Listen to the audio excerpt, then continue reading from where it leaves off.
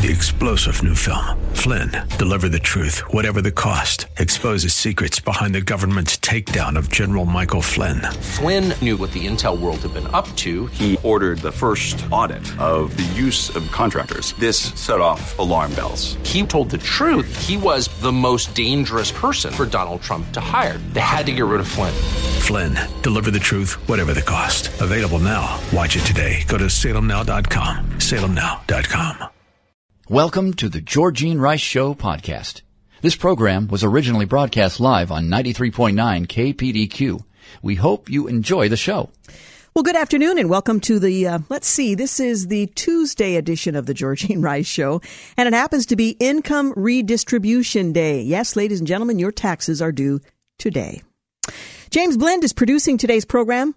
Dave King is engineering. Today we'll share a conversation with Jason Koash, author of The Recipe for Biblical Success, and we'll remember Charles Stanley, host of In Touch with Charles Stanley, heard weekdays on our sister station, True Talk 800 AM, afternoons at 3:30 p.m. He has gone home to be with the Lord. He was 90. We'll talk more about that later in the program. But first, we'll take a look at some of the day's news. Well, don't worry that your tax dollars are being used to pay for wasteful and sometimes immoral things. Most of your tax dollars were actually spent a long time ago and we're just playing catch up. But maybe it's that's not so comforting on this Income Redistribution Day. But that's effectively the argument that's being made to raise the debt ceiling. In October of 21, for example, it was declared raising the debt limit is paying your old debts. It has nothing to do with new spending. PolitiFact even helpfully rated his claim mostly true. That was a statement from the president. It is, of course, utterly absurd to argue that today's spending allocations have nothing to do with our national debt. Yet that's what passes for political rhetoric and responsible journalism these days. No wonder the national debt is $31.69 trillion and counting. So back to taxes. Today's the deadline for most Americans to file our income tax returns, unless, of course, climate change caused natural disasters that the government used to justify a delay for some folks. And that's not a joke. That's actually true. Well, most people in the bottom 50% of earners don't pay federal taxes at all. In fact, thanks to COVID relief giveaways, the Tax Policy Center said 61% of Americans paid no income taxes in 2020. What's that talk about fair share and who's paying? Well, last year that was down slightly, 57% of households. This year it will be still be more than 40%. If everyone did pay something, you can bet your debt, or at least our debt, wouldn't be as high because there would have been a revolt long ago. Well, the same is true for the clever tactic of withholding federal income taxes from paychecks and then sending out refunds. Not only is the expense largely hidden from view, but people get something after filing. Hint, that was an interest-free loan to the government, that refund.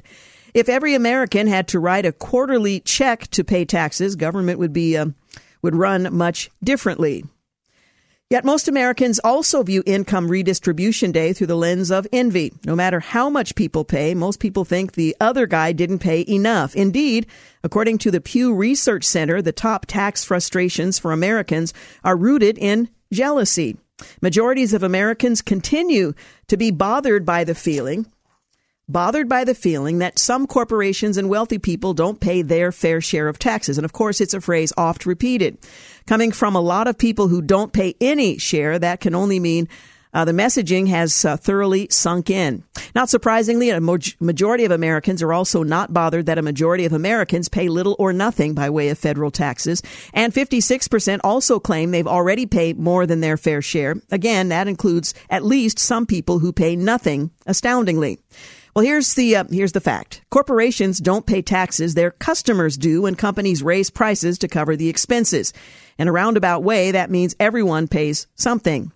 And here's something else. The top 1% of taxpayers accounted for more income tax paid than the bottom 90% combined.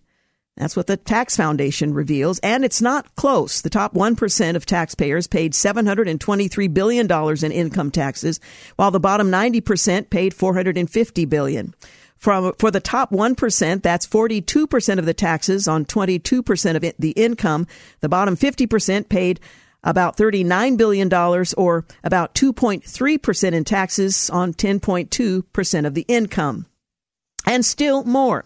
As alluded to earlier, millions of American families will pay a bigger tax bill this year because temporary pandemic policies like a greatly increased child tax credit have expired. That will be doubly painful, given that stubbornly Bidenflation has kept Americans stuck with falling real incomes for 2 full years now. Well, it's being demanded and won $80 billion more for the IRS. And the result of this hiring spree is not going to make Income Redistribution Day any more fun. If you doubt it, well, just $3 billion of that is going for taxpayer services and another nearly $5 billion for system modernization. The rest is essentially for enforcement.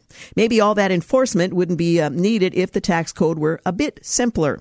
Yet, they've just succeeded, in allocating this spending because they're convinced most Americans that the other guy is cheating on his taxes and that the wealthy corporate fat cats aren't paying their fair share. Playing on that envy, Biden claims to want to raise taxes only on those making $400,000. In reality, his bill would trickle down to everyone, at least those who actually pay taxes. Well, they've long used the Marxist strategy of dividing people by income and class. They find ways to pit as many people as possible against the rich and greedy corporations and cast themselves as the fair arbiters and defenders of the little guy. They demand income redistribution that favors the biggest pool of voters, and they scream to high heaven about cruel cuts if one party or the other so much as think about slowing the growth rate of the federal spending or about giveaways to the rich when tax cuts or cuts to tax rates for the people who actually pay them are suggested.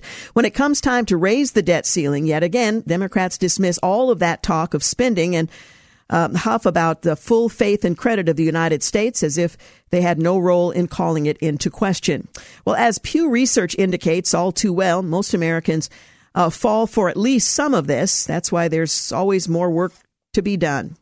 We'll conclude with one of Ronald Reagan's many fitting observations about government taxation. Republicans believe every day is the 4th of July. Democrats believe every day is April 15th. Now, that may or may not be an accurate statement. It certainly doesn't apply broadly, but it is an interesting observation on this Income Redistribution Day. So you celebrate? Is there a special dessert for that? I'm not really sure. Maybe we just put on sackcloth and ashes and weep. We'll be back. You're listening to the Georgene Rice Show podcast. It's aired on 93.9 KPDQ. Hey, welcome back. You're listening to the Georgene Rice Show. Well, in the dark of night of the last day of the legislative session in Washington State, Senate Democrats passed Senate Bill 5599. It's a breathtaking evisceration of parental rights. The bill would allow the state to legally hide runaway children from their parents if the parents don't consent to their child's gender transition or abortion. No allegation of abuse in the House is required. The bill also applies to children from other states who may travel thousands of miles for such procedures not available to them in their home state, cementing Washington as the sanctuary state for runaway teens. And if that wasn't enough, the bill allocates up to $7.5 million of Washington taxpayers' money to the Office of Homeless Youth Prevention and Protection to provide grants to organizations to pay for gender transition and abortion procedures. All Republicans voted no. All Democrats voted yes in the Washington legislature. Sure, Washington's bill does lip service to providing parents with notification of the whereabouts of their runaway minor children, but there's no such obligation if a compelling reason exists not to do so. And that's the bill's real poison. As described in Section 2 of the bill, a minor's desire to seek protected health care services is a compelling reason not to notify parents of the child's location or to seek parental consent before those health care services are delivered. The definitions of protected health care services are cross-referenced from another Senate bill, 5489, titled the SHIELD Law, and include all gender-affirming treatments, whether medical, surgical, social, behavioral, and all reproductive health care services, including abortion, contraception, and/or assisted reproduction, in vitro fertilization. Now, together, these bills clear the way for children between the ages of 13 and 17 without their parents' knowledge or consent to stay at shelters that welcome runaways for an indefinite time while they seek these procedures. Again, passed by the Washington State Legislature. Well, Fox News has reached a settlement with Dominion Voting Systems, ending a massive defamation lawsuit in which the voting machine company sought $1.6 billion in damages over false claims the cable news network made in the wake of the 2020 election. Dominion lawyer Justin Nelson said the settlement of the case for $787.5 million represents accountability. Today represents a ringing endorsement of truth and democracy, Nelson added. Well, the trial was set to begin with opening statements Tuesday morning. Well, that's today, but was delayed for hours as both sides met to negotiate a settlement. The judge told the jury they could be excused just before 4 p.m. We are pleased to have reached a settlement of our dispute with Dominion Voting System, Fox News said in a statement. We acknowledge the court's ruling finding certain claims about Dominion to be false. This settlement reflects Fox's continued commitment to the highest journalistic standards. The network said it's hopeful the decision to resolve this dispute with Dominion amicably instead of acrimony of a divisive trial allows the country to move forward from these issues. Dominion attorney Stephen Shackelford told reporters that the money is accountability, and we got that today from Fox. Dominion CEO John Hollis, he meanwhile said at a press conference, Fox has admitted to telling lies about Dominion that caused enormous damage to my company, our employees, and the customers that we serve. Nothing can ever make up for that, end quote. Well, Dominion had alleged that Fox News staffers and guests defamed the country with false claims that it had switched voters for then President Donald Trump to Joe Biden in the 2020 presidential election. The settlement comes after Delaware Superior Court Judge Eric Davis dismissed arguments from Fox News that the statements at issue were opinion and therefore protected by the First Amendment. Davis outlined 19 examples of figures, including Lou Dobbs, Sidney Powell, Rudy Giuliani, making on-air statements that asserted facts and were therefore not protected under the opinion privilege. The evidence does not support that Fox News Network conducted good faith, disinterested reporting, the judge wrote, like a Cianci versus New York pub company, where the Second Circuit held that defendants' failure to reveal facts and plaintiff's side of the story was not disinterested reporting. FNN's failure to, Fox News Network, by the way, failure to reveal extensive contradicting evidence from the public sphere and Dominion itself indicates its reporting was not disinterested. A United Nations-backed report published last month suggests global leaders normalize pedophilia by allowing children to legally decide to engage in sexual activities with adults. Children to decide to legally engage. Now, I don't see any possibility for exploitation there. Do you? Or wrapped inside a human rights-based analysis on the impact of criminal laws prescribing sexual and reproductive health rights, consensual sexual activity, and gender ideology, the International Committee of Jurists and UNAIDS and the Office of High Commissioner for Human Rights published the report, which calls for offenses related to sex, drugs, HIV, sexual and reproductive health, homelessness, and poverty to be decriminalized. Sexual conduct involving persons below the domestically prescribed minimum age of consent to sex may be consensual in fact, if not in law, the Geneva-based ICJ wrote. Well, authors of the report also advise lawyers, judges, and law enforcement to consider the rights and capacity of persons under 18 years of age to make decisions about engaging in consensual sexual conduct and their rights to be heard in matters concerning them, end quote. Pursuant to their evolving capacities, so now apparently a 13-year-old is more like a 18-year-old, their evolving capacities and progressive autonomy, persons under 18 years of age should participate in decisions affecting them with due regard to their age, maturity, and best interests, and with specific attention to non-discrimination guarantees, end quote. Well, the report took over 5 years to develop and based its findings on feedback and reviews from jurists, academics, legal practitioners, human rights defenders, and various civil society organizations. The results primarily focus on the impact of criminal laws prescribing sexual and reproductive health and rights, consensual sexual activity, gender identity, gender expression, HIV non-disclosure, exposure and transmission, drug use, and the possession of drugs for personal use, according to the report. Well, according to the UNAIDS, 20 countries criminalize or otherwise prosecute transgender people. 67 countries still criminalize same-sex sexual activity, with 10 imposing the death penalty for it. 115 countries criminalize drug use.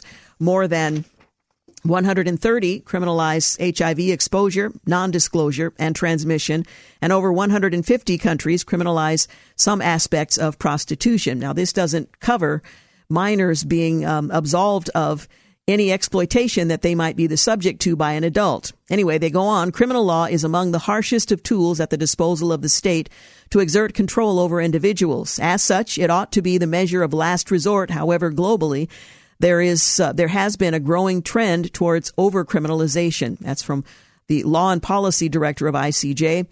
In a news release, we must acknowledge that these laws not only violate human rights, but the fundamental principles of criminal law themselves. It should be itself, but nonetheless.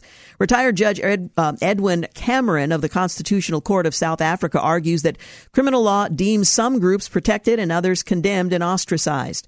The report also argues that killing unborn children in elective abortions is a human right.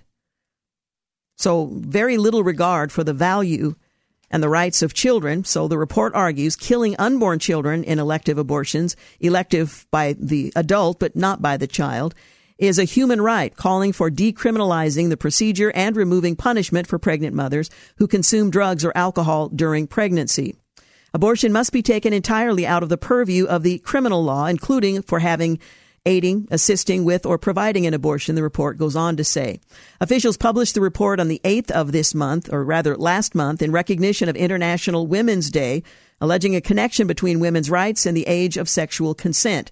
So exploiting young girls, this is a value on International Women's Day, in which men were given awards for their womanhood. Anyway, women's rights activist Michelle Uriawu of Melbourne, Australia, or her name was something like that, tweeted that publishing the report on International Women's Day succeeded in gaslighting women everywhere. This hideous UN report seeks to decriminalize sex even between children and minors. Evil, she went on to say. I don't think anything more needs to be said about that. Well, a watchdog group filed 2 federal lawsuits against the Biden administration Monday, alleging it had violated federal law by not sharing communications involving Interior Secretary Deb Haaland's daughter. Protect the Public's Trust, a nonprofit watchdog organization, asked a federal court in the lawsuit, one filed against the Department of the Interior and the other filed against the Bureau of Land Management, to compel the 2 agencies to comply with its information requests. Well, the information requests filed under the Freedom of Information Act, which requires the federal government to publicly share certain documents, communications, and information with the public, came as it revealed that Haaland had lobbied federal lawmakers on hot-button oil and gas leasing issues over which her mother has oversight. Her daughter's activism and lobbying efforts certainly have the potential to create the perception in the minds of the public that Secretary Haaland could be conflicted on issues under her authority.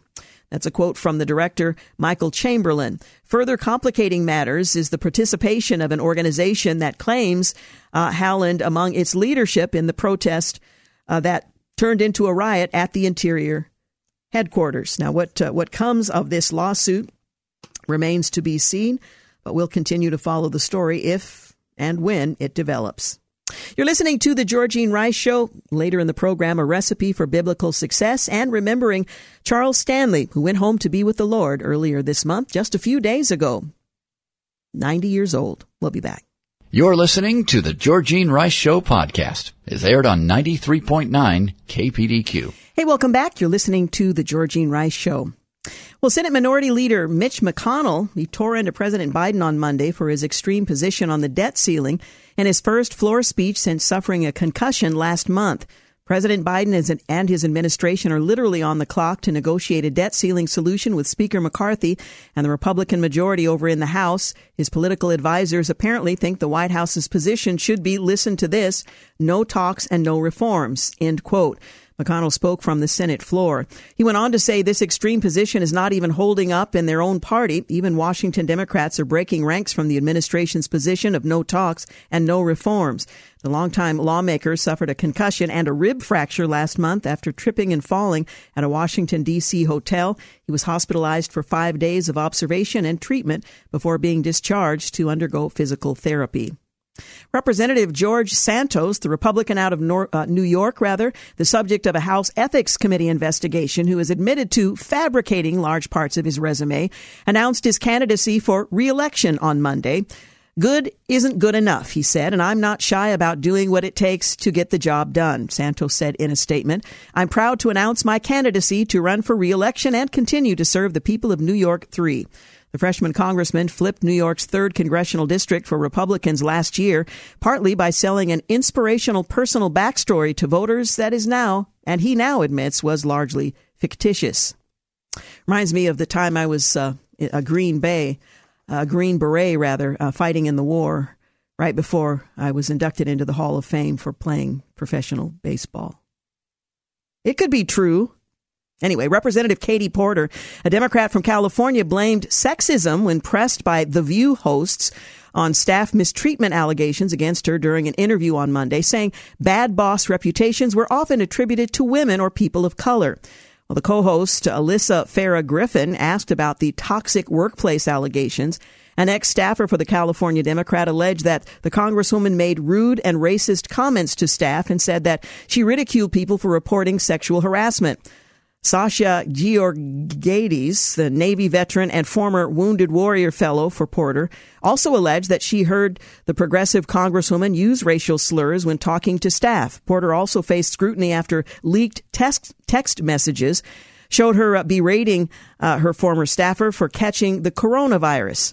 So women are also making the allegations, but this is the age that we live in.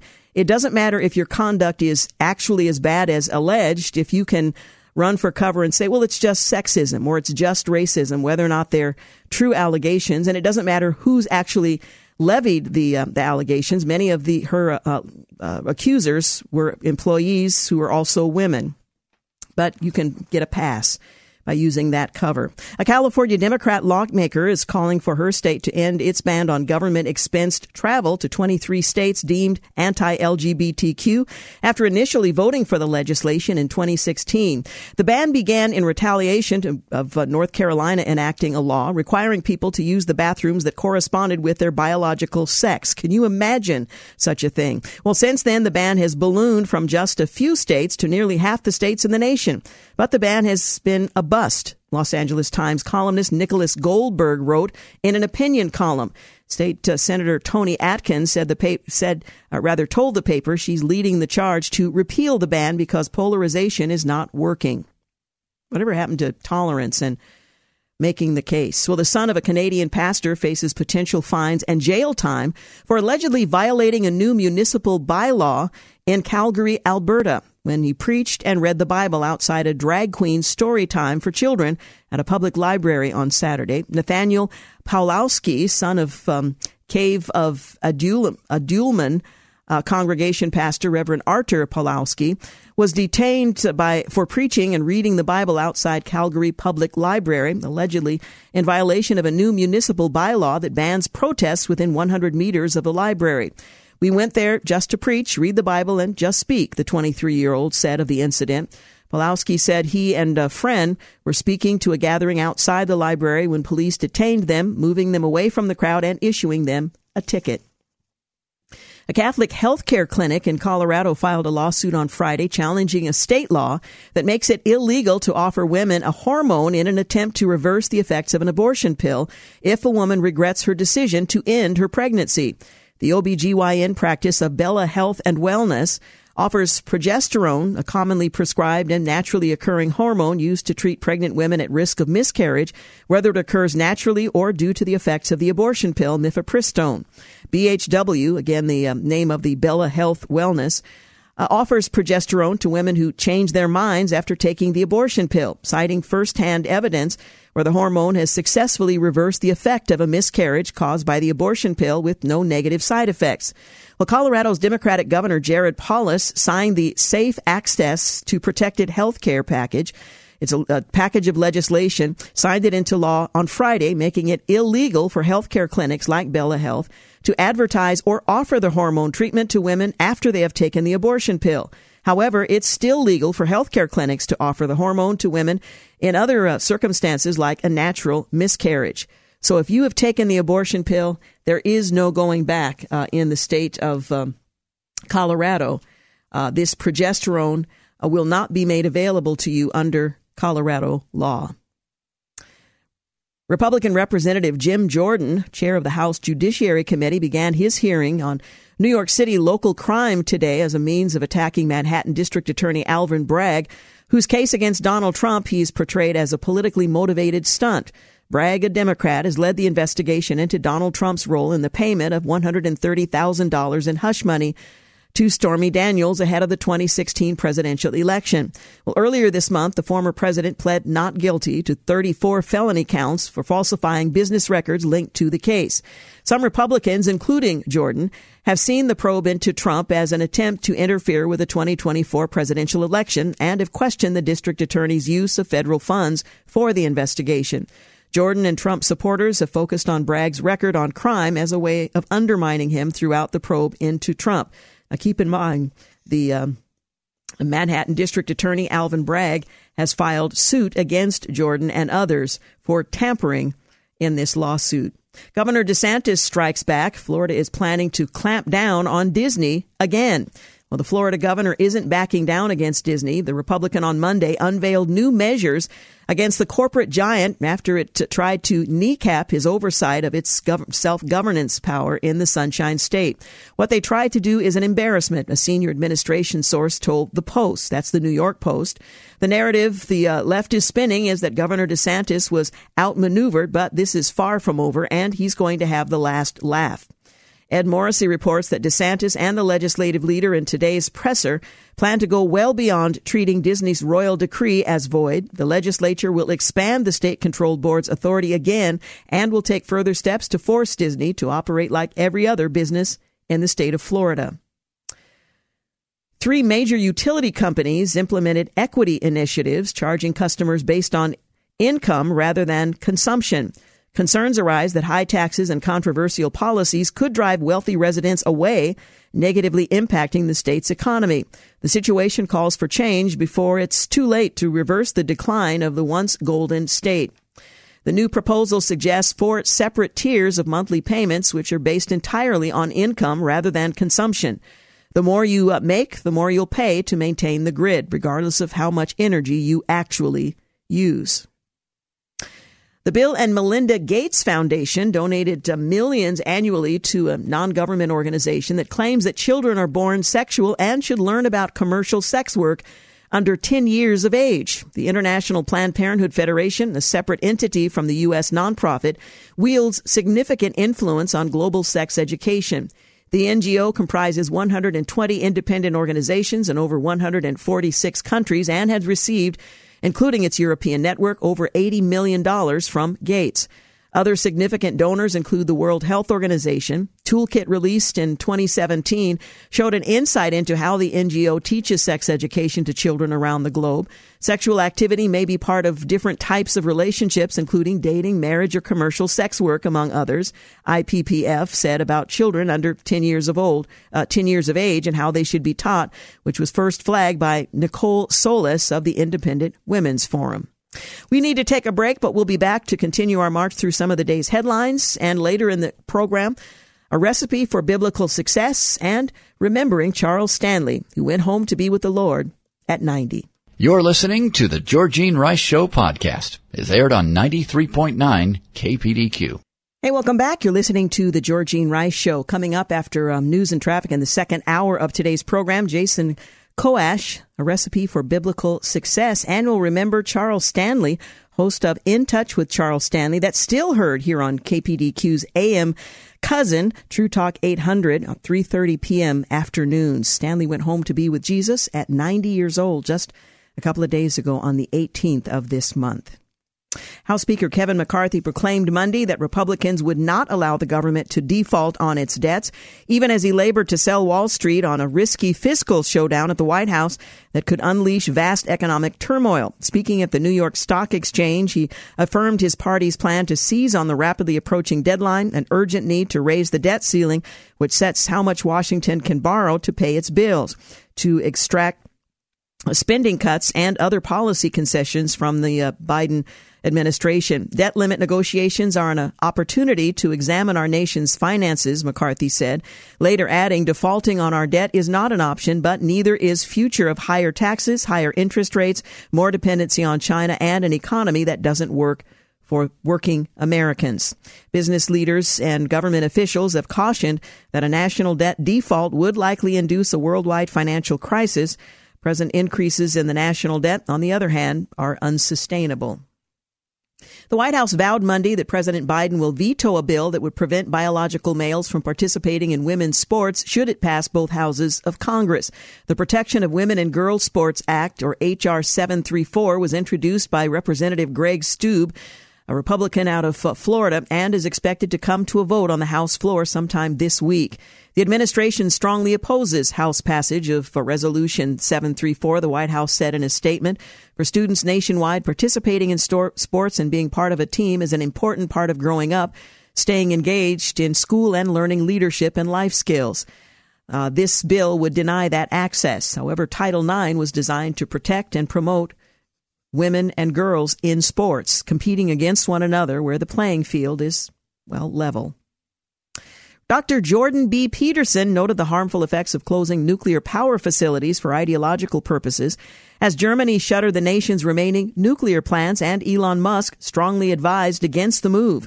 Former German Chancellor Angela Merkel, she approved the gradual closure of the nation's nuclear plants following the 2011 nuclear meltdown at Fukushima, Japan, which raised public opposition to the emission-free and relatively safe power generation method. Musk warned that closing nuclear plants in Germany would force the Central European economic behemoth to rely upon coal power, which produces higher emissions and causes more deaths than nuclear power plants over time through increased air pollution. Peterson informed the world's richest man that those who want to close nuclear plants are advocating for an inherently demented policy. But crazy is the point, Peterson told Musk on social media. Anti-nuclear is not a pro-environmental stance. It is an anti-human, anti-industrial stance. So crazy is a feature, not a bug. Peterson has frequently contended that idiot, hypothetically environmentalist policies in nations like Germany cause more expensive energy, and noted the pseudo-religious ideological elements which some modern climate movements maintain. On a recent episode of HBO's Real Time with Bill Maher, Democratic Representative Katie Porter faced backlash for dismissing pro swimmer Riley Gaines' concerns about transgender athletes participating in women's sports. The debate centered around the Bud Light controversy featuring a transgender male on the can, and Gaines tying with Lisa Thomas, a transgender male, allowed to compete in women's sports and dominating them rather thoroughly. Porter claimed that sporting bodies should determine whether transgender people get to compete against biological males or females, while Piers Morgan defended Gaines for standing up for women's rights, fairness, and equality in sports. Morgan pointed out that Leah Thomas won one of the races in the NCAA championship by 50 seconds against biological females who simply couldn't keep up. Gaines supporters applauded her for using free speech to speak up for every female athlete worldwide. Riley Gaines claps back at Katie Porter, schools her on the fight for women. Seems to me feminism is dead. The U.S. and its allies are grappling with how to pair their economic relationship with China, attempting to limit ties in certain sectors they view as strategic, while preserving broader trade and investment flows with the world's second largest economy. The Group of 7 advanced democracies are growing concerned about that China, a dominant supplier of many goods and materials, could similarly cut off key exports in the event of a conflict or another pandemic, according to top Western economic officials. They also worry that Western investment and expertise, if left unrestricted, could help develop Beijing's military. The U.S. and its allies have many common values and interests with regard to China. The more they can agree, the stronger they will be. America and its allies don't want Beijing to be able to blackmail them. The answer is to de-risk their exposure to China by diversifying supply chains for strategic goods, but avoid broader decoupling from the People's Republic. A disturbing new report from the the United Nations Program on HIV/AIDS, adds a growing concern about global leaders pushing to normalize pedophilia. The report, the 8 March Principles for Human Rights-Based Approach to Criminal Law, And President Biden vows to, I've already mentioned that one. The U.S. Senate says COVID came from the lab. The results of a Senate commission investigation led by former Senator Richard Burr has concluded that the COVID virus most likely originated from a lab leak in Wuhan, China. The report states the preponderance of information affirm the plausibility of a research-related incident that was likely unintentional, resulting from failures of biosafety containment during vaccine-related research. The report also throws cold water on the animal origin theory, observing that it lacks demonstrable supportive evidence. What was once derided by Dr. Anthony Fauci and much of the mainstream media during the first year of the global pandemic as a fringe conspiracy theory has largely become the scientific consensus. This serves to illustrate why freedom of speech is essential to both finding and preserving the truth.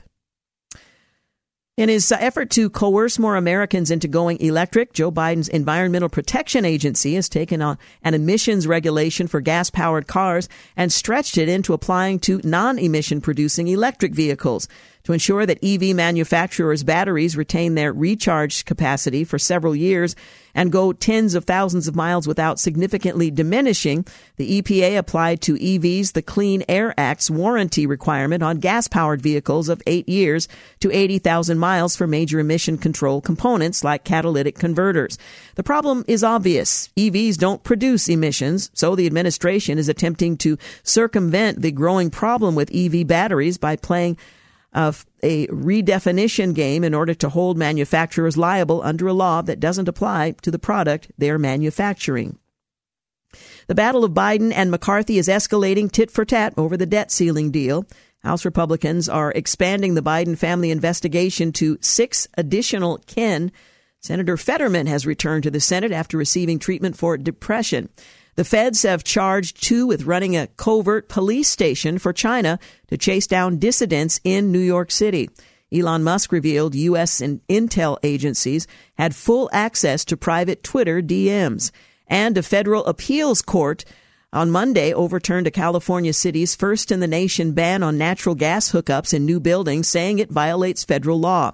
The 3-judge panel of the Ninth Circuit Court of Appeals sided with the Coalition of California Restaurants, who argue that the city of Berkeley's ordinance essentially bans gas appliances in violation of a 1975 directive that gives Congress control over restrictions on appliances.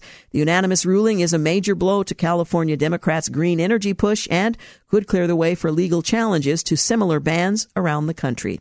You're listening to The Georgene Rice Show. News and traffic up next. You're listening to The Georgene Rice Show podcast. It's aired on 93.9 KPDQ. Hey, welcome to the second hour of The Georgene Rice Show. Glad to have you with us. James Blend is producing, Dave King engineering. Coming up, a conversation on a recipe for biblical success. And we'll remember Charles Stanley, host of In Touch with Charles Stanley. Heard weekdays on our sister station, True Talk 800 AM. Stanley, he's gone home to be with the Lord. He was 90 years old. We'll tell you more about that later in the program. Well, Missouri has become the first state to crack down on sex change treatments for adults, and a trans teacher has been removed from school after allegedly threatening to shoot students.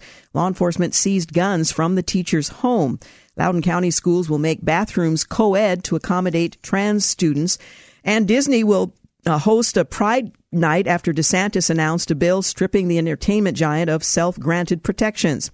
The 8 officers involved in the shooting death of 25-year-old Jayland Walker last summer will not face charges. A special grand jury has decided. Walker was shot 46 times by 8 Akron police officers after a chase on the 27th of June of last year.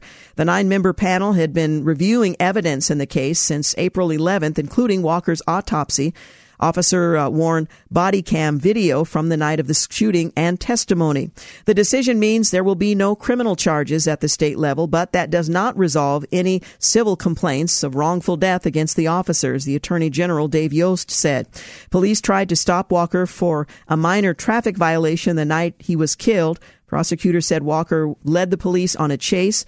The first shot came from Walker's car, prosecutors said, as seen on a dashboard camera footage from the police vehicle. I anticipate terminating the national emergency concerning COVID-19 pandemic on May 11th, President Joe Biden said in February. The end of COVID emergency means that Title 42, the Public Health Authority, will no longer be used as grounds to immediately expel border crossers who are coming to the country illegally. As the March number suggests, the anticipated end of Title 42 next month may prompt another surge at the nation's border. According to the Border Patrol Agency, 82 individuals on the terror watch list were caught crossing U.S.-Mexico border so far this year. A particular concern is the growing number of people on that watch list apprehended between ports of entry, and those are just the ones apprehended. CBP says in the first 6 months of fiscal year 2023, 80 people named in the terrorist screening database have been apprehended between ports of entry at the southwest border, and 2 have been apprehended at the northern border, for a total of 82 so far this fiscal year.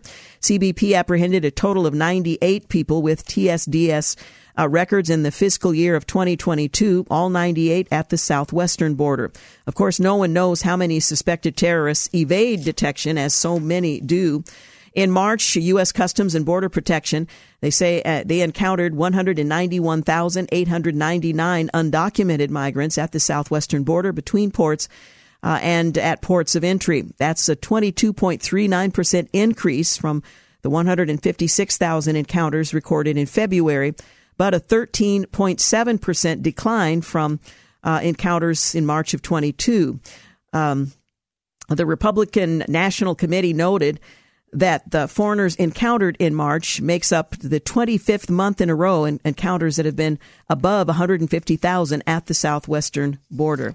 So there is growing concern. But recent press reports note that illegal migration also is accelerating at the northern border with Canada, and the March numbers bear that out. In March, CBP encountered 15,774 undocumented migrants at the northern border, the second highest number on record, as the chart from the CBP indicated. 12,000 of those, or 81%, were single adults. Nationwide encounters in March, including the northern and southern borders, as well as arrivals by sea, totaled 257,000 people coming to the country. On this day in history, 1775, Paul Revere begins his famous ride from Charlestown to Lexington, Massachusetts, warning colonists that British troops are approaching. The British are coming. 1906, a devastating earthquake strikes San Francisco, followed by raging fires. Estimates of the final death toll would range between 3,000 and 6,000. 1934, the first laundromat, called the Washateria, opens in Fort Worth, Texas. I remember when I was growing up, but we didn't have a washer and dryer when I was very little, going to the laundromat and hanging out. But then I remember what a big deal it was when we got a washer and dryer in our home. It was a big day for the Roses. 1938, Superman, a.k.a. the Man of Steel, makes his debut as the first issue of Action Comics, bearing a cover date of June, goes on sale for 10 cents a copy. Oh, what that would be worth today. 1945, famed American war correspondent Ernie Pyle, 44, is killed by Japanese gunfire on a Pacific island off of Okinawa. 1956, actress Grace Kelly marries Prince Rainier of Monaco in a civil ceremony. 1978, the Senate approves the Panama Canal Treaty, providing for the complete turnover of control of the waterway to Panama on the last day of 1999. 1988, an Israeli court convicts John Demjaniak, a retired auto worker from Cleveland, of committing war crimes at the Treblinka death camp in Nazi-occupied Poland. 2014, an avalanche sweeps down a climbing route on Mount Everest, killing 16 Sherpa guides in the deadliest disaster on the world's highest peak. 2019, the much-anticipated report from Special Counsel Robert Mueller is released and does not find evidence of collusion between the 2016 Trump campaign and Russia. But it does reveal an array of controversial actions by President Trump that were examined as part of the investigation's obstruction inquiry. Well, the U.S. Office of Special Counsel found that Department of Health and Human Services Secretary Xavier Becerra violated federal law. Special Counsel Henry Kerner sent a letter to President Biden in which he said that the Secretary, the Department of Health and Human Service Secretary, violated the Hatch Act by publicly expressing support for California Democrat Senator Alex Padilla, his reelection while appearing in an official capacity as HHS Secretary. As explained in the accompanying report, OSC concluded that Secretary Becerra violated the Hatch Act by expressing support for Senator Alex Padilla's reelection. The Hatch Act prohibits federal employees from using their official authority to influence or affect the outcome of an election, he continued. In delivering his speech, Secretary Becerra impermissibly mixed his personal electoral preference with his official remarks. And while federal employees are permitted to express support for candidates when speaking in their personal capacity, the Hatch Act restricts employees from doing so while speaking as a government official. Kerner wrote that with a presidential election approaching next year, this report offers an opportunity to deter violations by reminding federal employees at all levels of the Hatch Act's restrictions. Well, coming up in our next couple of segments, a recipe for biblical success. And we'll also remember Charles Stanley. He's been the host of In Touch with Charles Stanley, has been in ministry for 65 years. He's been called home. He's no longer in active duty. He died on the 18th of this month. He was 90. More on that later in the program. You're listening to the Georgene Rice Show podcast. It's aired on 93.9 KPDQ. Hey, welcome back. You're listening to the Georgene Rice Show. Money, position, title, power, influence. The world sees success as a wild series of badges, accomplishments, accolades, and economic prosperity. We clamor to be noticed, to be loved, to find happiness. Well, the world's measure of success has never been remotely the same as Christianity. In fact, Jesus called us to be of no reputation, to serve and to give freely, to consider outcasts and orphans, and worst of all, to die to self. Well, what kind of formula for success is that? Well, in his book, A Recipe for Biblical Success, pastor and author Jason Koash, he outlines the dichotomy between God's values and worldly values. He methodically identifies the core values that set Bible-believing Christians apart, or at least it should. What is biblical success?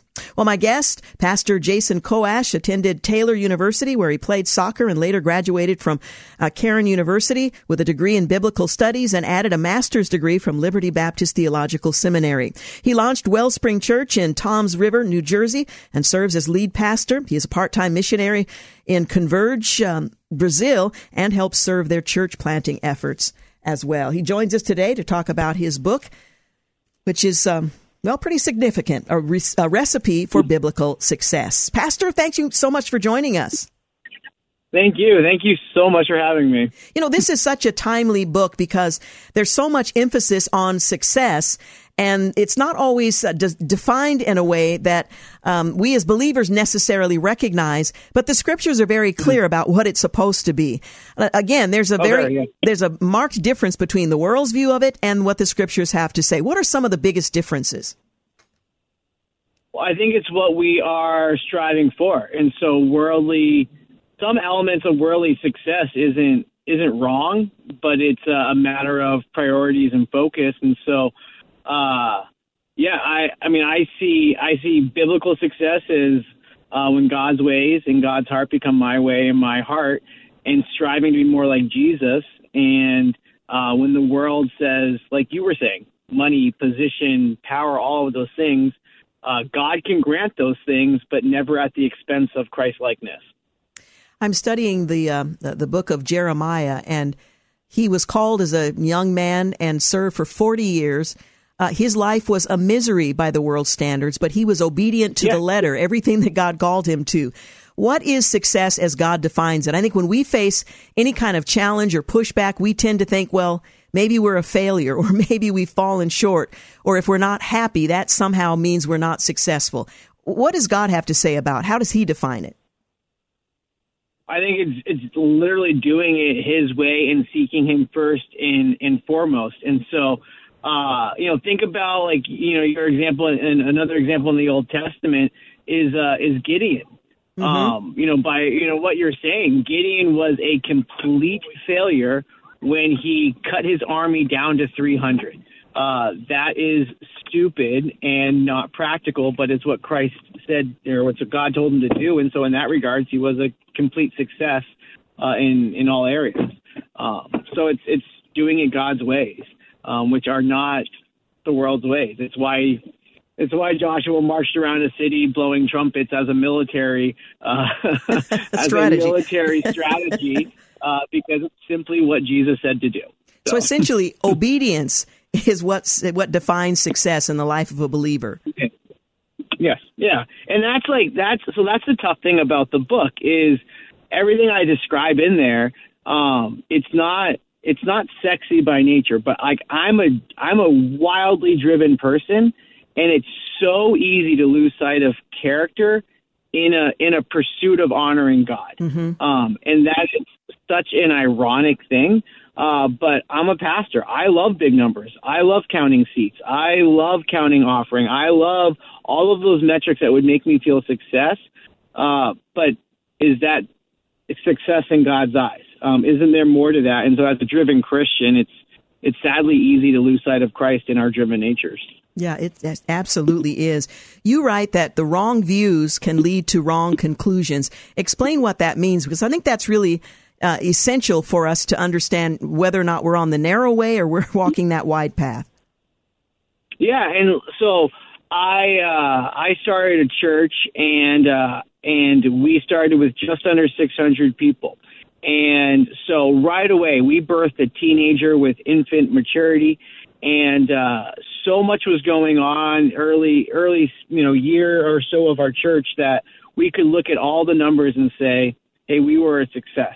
Then COVID happens. We had a church split. We can look at other things, and if I don't look at things the way God looks at them, then there's going to be moments where I have the numbers, I have the offering, or I have the big house, or God gave me the bonus, and all of a sudden I'm striving after things that God never told me to strive after, and I start to feel like a success when God doesn't see success.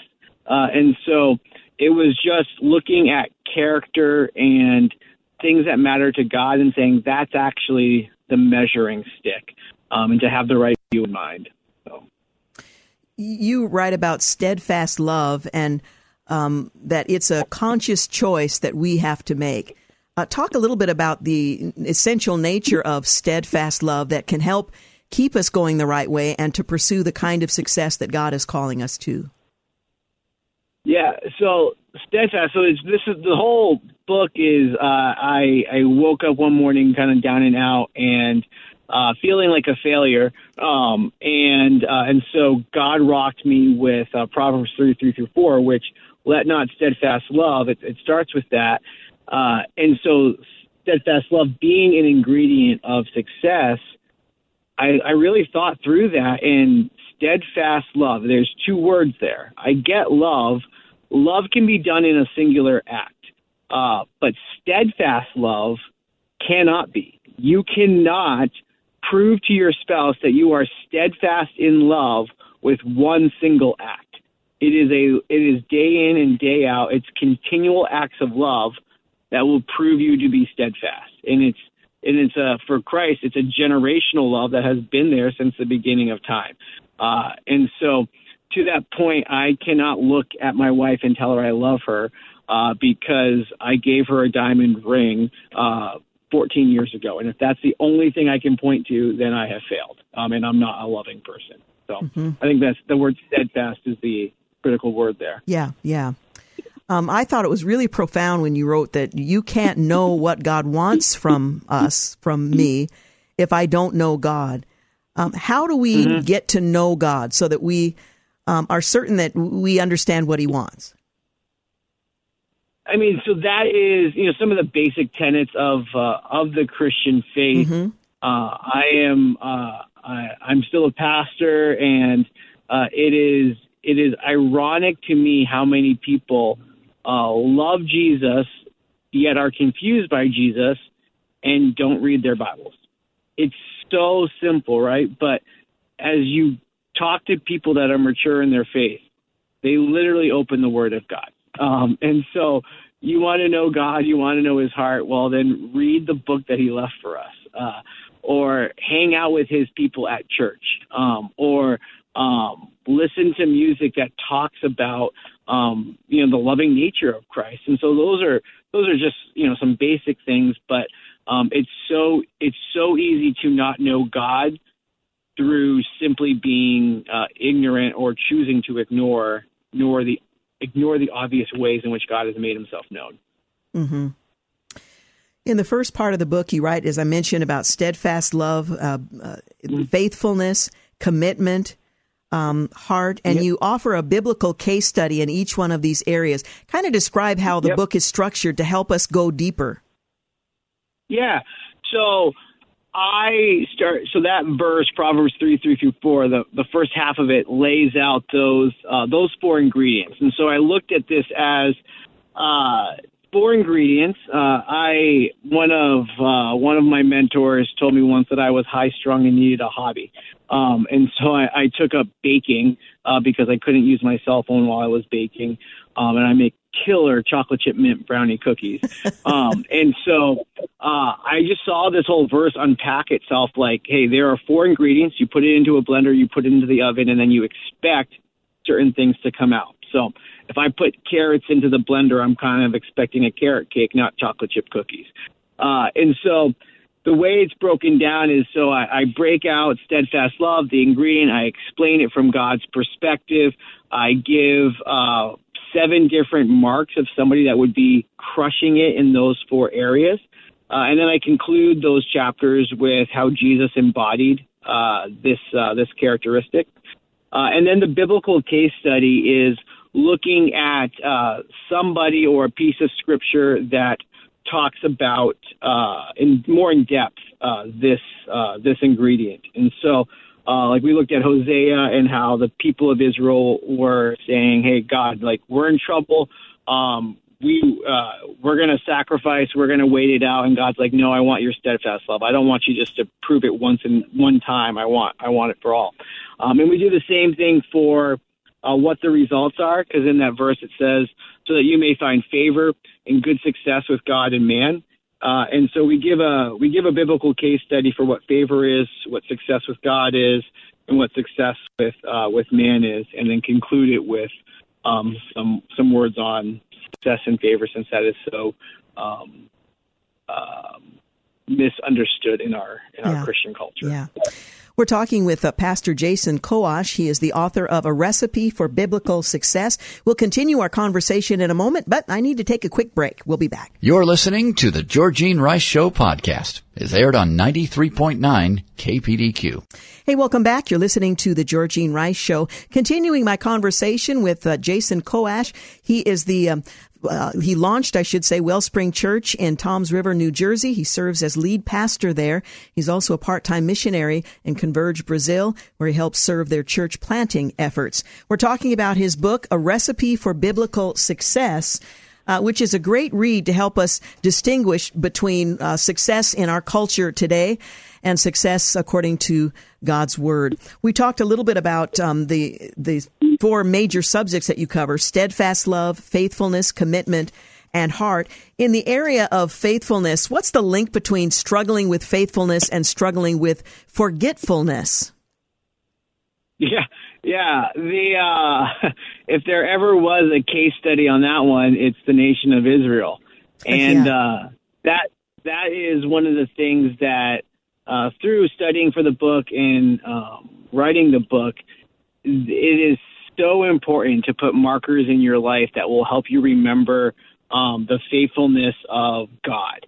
And so Israel constantly was commanded to do things like Karens and like take things out of the water before the seas or the river went back to where it was. And so it is so important, teach the generations all that God had done so that they will be faithful. And Israel would forget. My favorite one about forgetting is when Israel was getting the 10 Commandments. They had forgotten God's nature.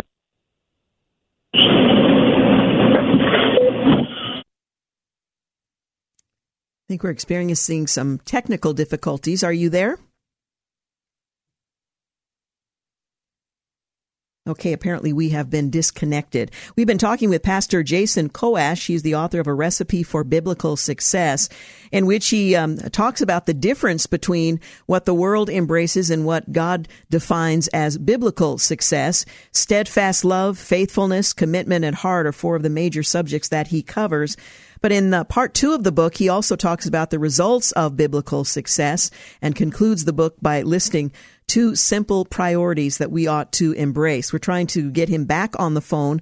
The book, by the way, is published by Charis and is available where books are sold. We have Pastor Koash back. Okay, there he is. All right, I'm not sure what happened, but I'm glad to have you back. I apologize. So I was talking about Egypt and the Israelites, and just how when they were getting the 10 Commandments, they forgot about their God and then took the gold that God gave them and made an idol. And so it's just stressing the importance of remembering God's faithfulness to us to drive our faithfulness towards Him. So. What are some of the specific marks and characteristics of faithful people? Faithful is kind of, it has a similar characteristic to that of steadfast people. It is that consistency, day in and day out, similar to steadfast. You cannot prove that you are faithful overnight. You need to do it day in and day out. And so some of the things that we look at as marks, whenever I put in those marks in those chapters, I have a group of really faithful Christians that are a part of my church and just in my life. And so I would text them when writing these chapters and say, hey, if you think of somebody that's a super faithful Christian, what do you expect to see in their lives? And so things like faithful in little. If you are a faithful person, you're not going to be faithful just with a huge crowd. You're going to be faithful with the individuals. And so that's a pretty obvious one that's listed throughout Scripture. But things like stewardship, one of the marks I said also in that one is that someone who's a faithful Christian probably welcomes intrusion into their lives, that they are willing to let people in and willing to let people talk to them and point things out. And so that is, I kind of wrote that speaking a little bit into culture, where if I want to be a faithful person, I can be all about my social media. I can be all about those things. And ironically, I want to go viral. But really faithful people, they want to go viral for the right reasons and not just because they become a headline for all the wrong reasons. And so just the point of, I don't want to be like culture where I'm trying to go viral, but yet I also want to be communicating that's none of your business. That's none of your business. That's none of your business. I want some people in my life that, yeah, it is their business and they can call me out. Yeah. So. You also write about commitment and suggest it's about a matter of priorities, which in a culture like ours where we're driven by feelings, talk a bit about commitment and how priorities can help us to, first of all, determine whether or not we are living a committed life that's pleasing to God or if we have our priorities in the wrong order. Yeah. I lead an organization, and priorities are much of what is a big part of it. There are, so using the organization thing, it's true of the Christian life. There are certain things that are true of all Christians. There are certain things that are true of all churches. But then God has called certain Christians to prioritize other things. I prioritize a church in New Jersey. You're not called to do that, and that's a good thing. You're called to be a radio host. And so when we have our priorities in order, we're sensing God out. We know what He's called us and how we're unique. And so in my life, my family has written up a family mission statement. We have 5 family values. And it's one of our values is fitness, and it's why we play sports and try to shine for Jesus while we're on a sports field. And it also means that there's certain things that we say no to. And so priorities just help us to know what God is calling us to commit to beyond the basics of the Christian faith, if that makes sense. Yeah. The other subject that you cover thoroughly is the subject of heart. And you make reference to King David. He was called a man after God's own heart. And while he was a flawed man in many ways, what made him special to God? And what can we learn from his life as we want to honor him? So one of the things that stood out to me, I've always loved David. When I got in a lot of trouble in high school, my mom made me read Chuck Swindoll's book on David to help me rebound, and so always have loved David. David was a guy that could kill people in the morning and play the harp in the afternoon. He was an interesting dude. What I love about him, yes, he's a man after God's own heart. I couldn't think of, and I still ponder this, I can't think of a repeated sin in David's life. He did some really stupid things, but when he owned it, he owned it. And even his affair with Bathsheba, it's later in his life where he's on his deathbed, where he has a maidservant waiting on him, and the way he postures himself in the maidservant shows that, he's learned something, and he doesn't want to even flirt with temptation, if you will. And so I think, it's owning our stuff as flawed humans. And then if we are broken and contrite, we strive never to repeat it. Yeah. So I think that's well, there's so much more in the book that I wish we had time to talk about. Again, it's titled A Recipe for Biblical Success. I would recommend it. And I thank you for writing it and challenging us to consider what the scriptures have to say about success so that we can measure where we stand and make the appropriate adjustments. Pastor Koash, thank you so much for joining us. Yes, thank you so much for having me. Really appreciate it. You're listening to the Georgene Rice Show podcast. It's aired on 93.9 KPDQ.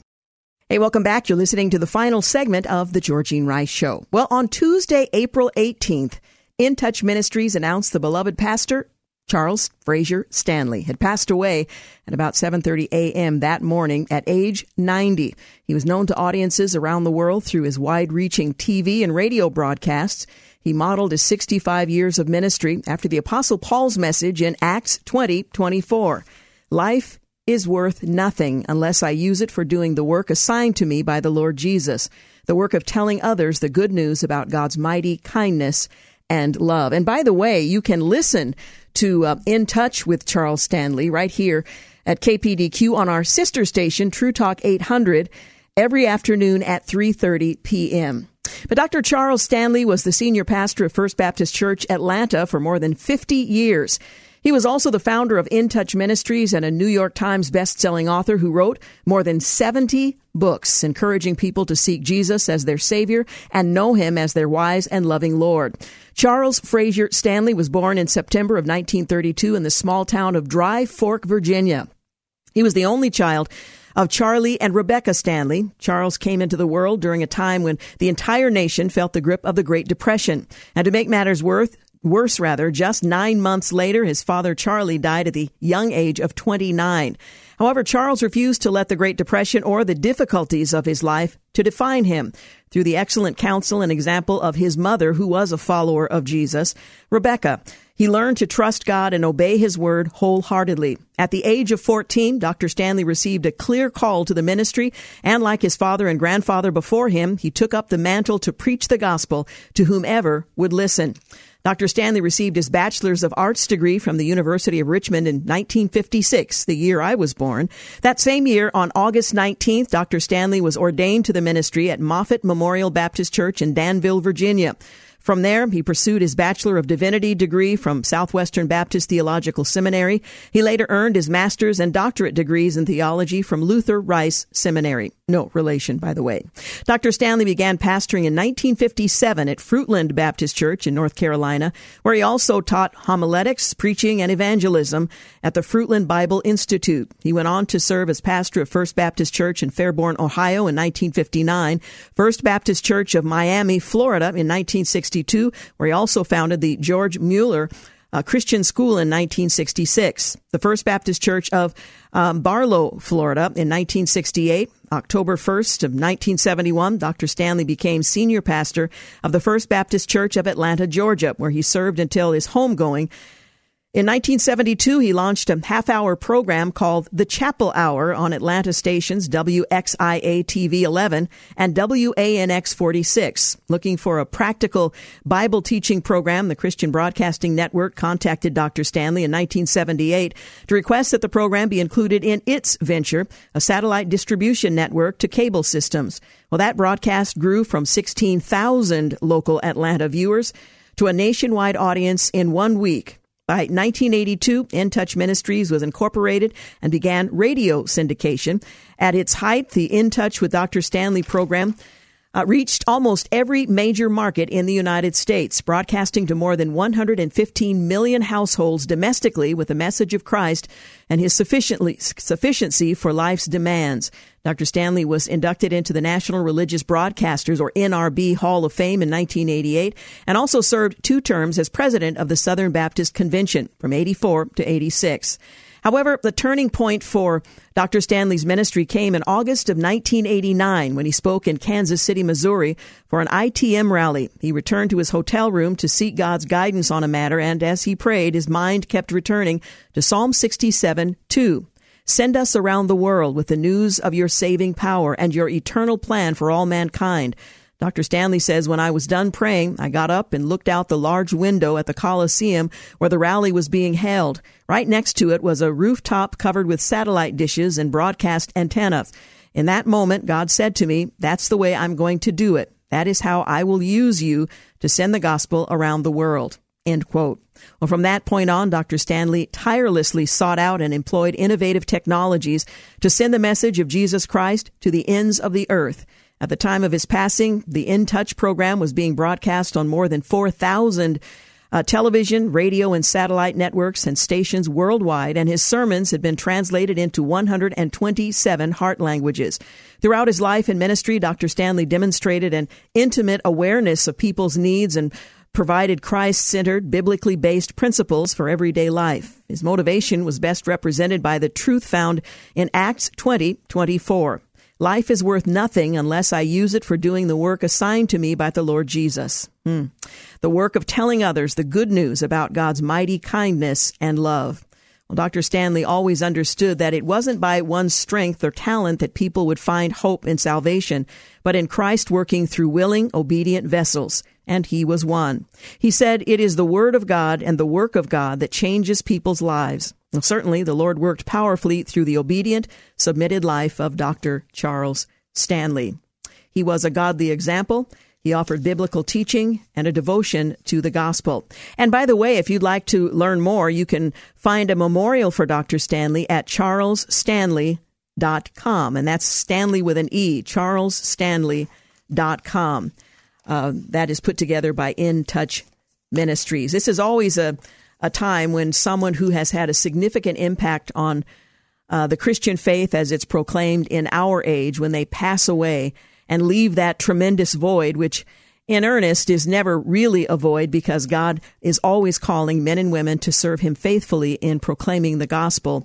But it is a reminder that for all of us, until the Lord comes and some who are alive will be caught up with him in the air, that all of us will face that moment in which this life comes to an end and we will see the Lord Jesus Christ face to face. We all want to hear those words, well done, thou good and faithful servant. And while we might say it of one another as we observe faithfulness in ministry, it is only his voice that declares, knowing full well the whole of our Christian walk, whether or not that applies to us. And I so desperately long to hear those words from Jesus Christ. And just like Charles Stanley made quite clear, he recognized that it wasn't by his strength, it wasn't by his power that any of this was going to be accomplished. He recognized that it was the word of God, it was the work of God that changes people's lives. And that's true for those who are called to proclaim the gospel and those who receive the gospel and respond in faith, that it is ultimately his work. I want to cooperate. I want to listen. I want to be available. I want to set aside fear and apprehension and walk in faithfulness, as did Charles Stanley and so many others. At the end of my life, I hope even a small fraction of what's said of him in terms of his faithfulness to the Lord Jesus can be said of me. And that in and of itself will be the work of the Holy Spirit, because it is him working in and through any of us who have any impact for good and for the kingdom. I Want to thank James Blend for producing, Dave King for engineering, and thank you for making the Georgene Rice Show part of your day. Have a great night. Thanks for listening to the Georgene Rice Show podcast. If you'd like more information on today's guests, please visit the show at kpdq.com and like us on Facebook. And join us live every weekday at 4 for more critical thinking for critical times on 93.9 KPDQ. 3-star General Michael J. Flynn, head of the Pentagon Intelligence Agency, knew all the government's dirty secrets. He was one of the most respected generals in the military. Flynn knew what the intel world had been up to. He understood its funding. He ordered the first audit of the use of contractors. This set off alarm bells. The explosive new documentary, Flynn, Deliver the Truth, Whatever the Cost, uncovers the facts behind this scandal. Flynn told the truth. He was the most dangerous person for Donald Trump to hire. I find out the worst enemy that I'm going to face in my life is right here in America. They took my assessment and they wanted me to change it. And I was like, I'm not changing it. They had to get rid of Flynn. With in-depth interviews, archival footage, and never-before-seen personal records of the man behind the headlines. I just felt like I was drowning. Flynn, Deliver the Truth, Whatever the Cost. Available now. Watch it today. Go to salemnow.com. salemnow.com.